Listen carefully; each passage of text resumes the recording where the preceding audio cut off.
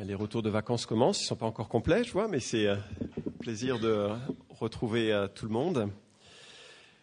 Avec une petite surprise par rapport au calendrier habituel, normalement les temps de questions sont les 4e dimanches du mois, mais il se trouve qu'on a pris pas mal de retard, donc je vais aborder quelques questions selon le temps. En même temps, je suis conscient que c'est encore bien chargé aujourd'hui. Mais une des questions qui a été posée, donc le principe est le suivant, vous pouvez envoyer un mail ou bien vous pouvez laisser une question dans la boîte de façon signée ou anonyme, peu importe, et puis liée au thème de la Bible ou de la spiritualité, et puis on essaye d'y répondre. Et l'une des questions qui a été posée, comment être sûr à 100% que Dieu existe ? Et je trouvais que c'était chouette comme question. C'est une question que l'on aborde souvent dans nos discussions avec nos amis, ceux qui sont un peu sceptiques, mais peut-être aussi parfois les uns ou les autres peuvent passer par des réflexions, des doutes ou des interrogations, ou ne savent pas toujours comment offrir une réponse à ceux et celles qui nous posent cette question. Alors je voudrais souligner que s'il y a un livre à acheter pour aborder cette question, c'est vraiment celui de Timothée Keller, probablement le meilleur apologète théologien actuel. Et il a écrit un livre qui s'intitule « La raison est pour Dieu ». Je crois qu'il est en vente à la sortie, il est disponible. Et c'est un livre qui justement se préoccupe des arguments en faveur de l'existence de Dieu par rapport à toutes les objections habituelles que l'on entend, si Dieu est bon, la souffrance, si Dieu est bon, etc. Comment est-ce que les chrétiens prêchent l'amour, font la guerre, et ce genre de situation, de questions que l'on a très très souvent. Alors en même temps, je voudrais évoquer quelques réponses un peu décalées, c'est l'occasion, et la première de ces réponses, c'est les robots. La première grande preuve de l'existence de Dieu, ce sont les robots. Merci Kevin. Il y a des gens qui sont meilleurs publics, n'est-ce pas ? Voilà. Et en fait, laissez-moi vous expliquer. Quand je vois tous les efforts qui sont réalisés pour inventer et créer des robots, je suis impressionné parce que il faut les meilleurs ingénieurs, il faut les meilleurs techniciens pour réaliser une machine qui a une durée de vie de quelques heures, qui est incapable de se régénérer quand il y a un bobo, qui est incapable de se reproduire. Mais ça, par contre, ça vient d'une intelligence. Maintenant, le corps humain, qui est capable de se régénérer automatiquement, qui est capable de se reproduire, lui, ça viendrait du hasard. Pour moi, les robots sont les meilleurs arguments en faveur de l'existence de Dieu. Parce que la manière dont le monde fonctionne, avec les imperfections dont nous comprenons la cause fondamentale, qui est la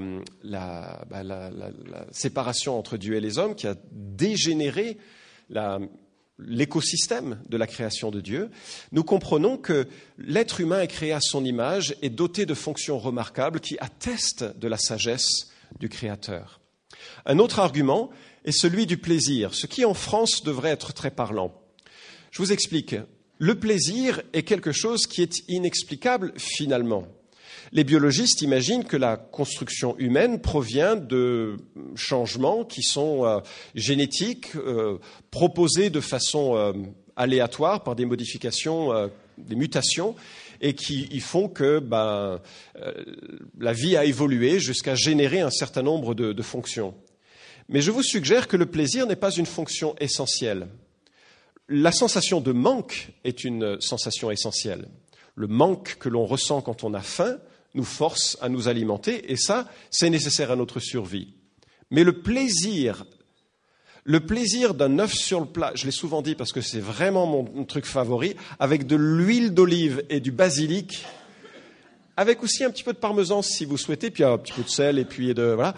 Ça, je crois, est l'attestation de la bienveillance de Dieu. Le plaisir que l'on peut vivre, je pense aussi au plaisir, je ne sais pas si je crois qu'il y a que dans cette église où je peux peut-être oser aborder la question de cette manière, mais si jamais les fonctions humaines sont mues par une nécessité biologique, même le plaisir sexuel n'est nécessaire que chez le sexe fort. Le sexe faible n'en a pas besoin pour être au bénéfice de la procréation ou pour engendrer la procréation. Et je vous suggère que c'est parce que l'être humain est créé à l'image de Dieu et qu'il est créé par un Dieu bienveillant qui veut qu'il soit en contact avec tout ce que Dieu lui propose comme satisfaction et comme plaisir, dans un cadre moral que Dieu donne. Tout ceci atteste de l'existence de Dieu. Un troisième argument, le mal. Contrairement à ce que l'on croit, je pense que l'existence du mal est précisément l'argument le plus fort que le bien existe. Pourquoi ? Parce que si les constructions morales que nous avons ne sont que des constructions qui sont issues d'un système nerveux, eh bien, le signal nerveux que l'on ressent négatif par rapport au mal n'est pas plus mal ou meilleur que le système nerveux que l'on ressent par rapport au bien. Le bien et le mal, le fait qu'il y ait une notion où fondamentalement on sait que de tuer un enfant n'est pas une bonne chose, que de tuer un être humain n'est pas une bonne chose, atteste de l'existence d'un bien fondamental, on ne sait pas toujours où mettre la barrière, mais qui montre que Dieu est la source morale absolue. Enfin, la notion d'information, et c'est une des réflexions qui a mené un athée pendant pratiquement toute sa vie à changer son fusil d'épaule.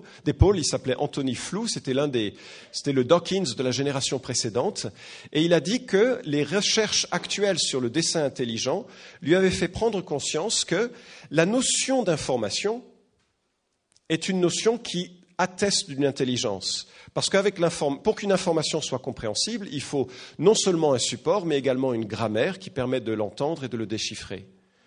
Et cela atteste, à ses yeux, je crois à nos yeux aussi, la réalité de Dieu. Et puis bien sûr, il y a le témoignage intérieur, subjectif, qui nous dit que les cieux déclarent la sagesse, la grandeur, la majesté, la puissance de Dieu, et que intuitivement, dans le cœur de l'ensemble des êtres humains, il y a cette pensée, oui, Dieu est là.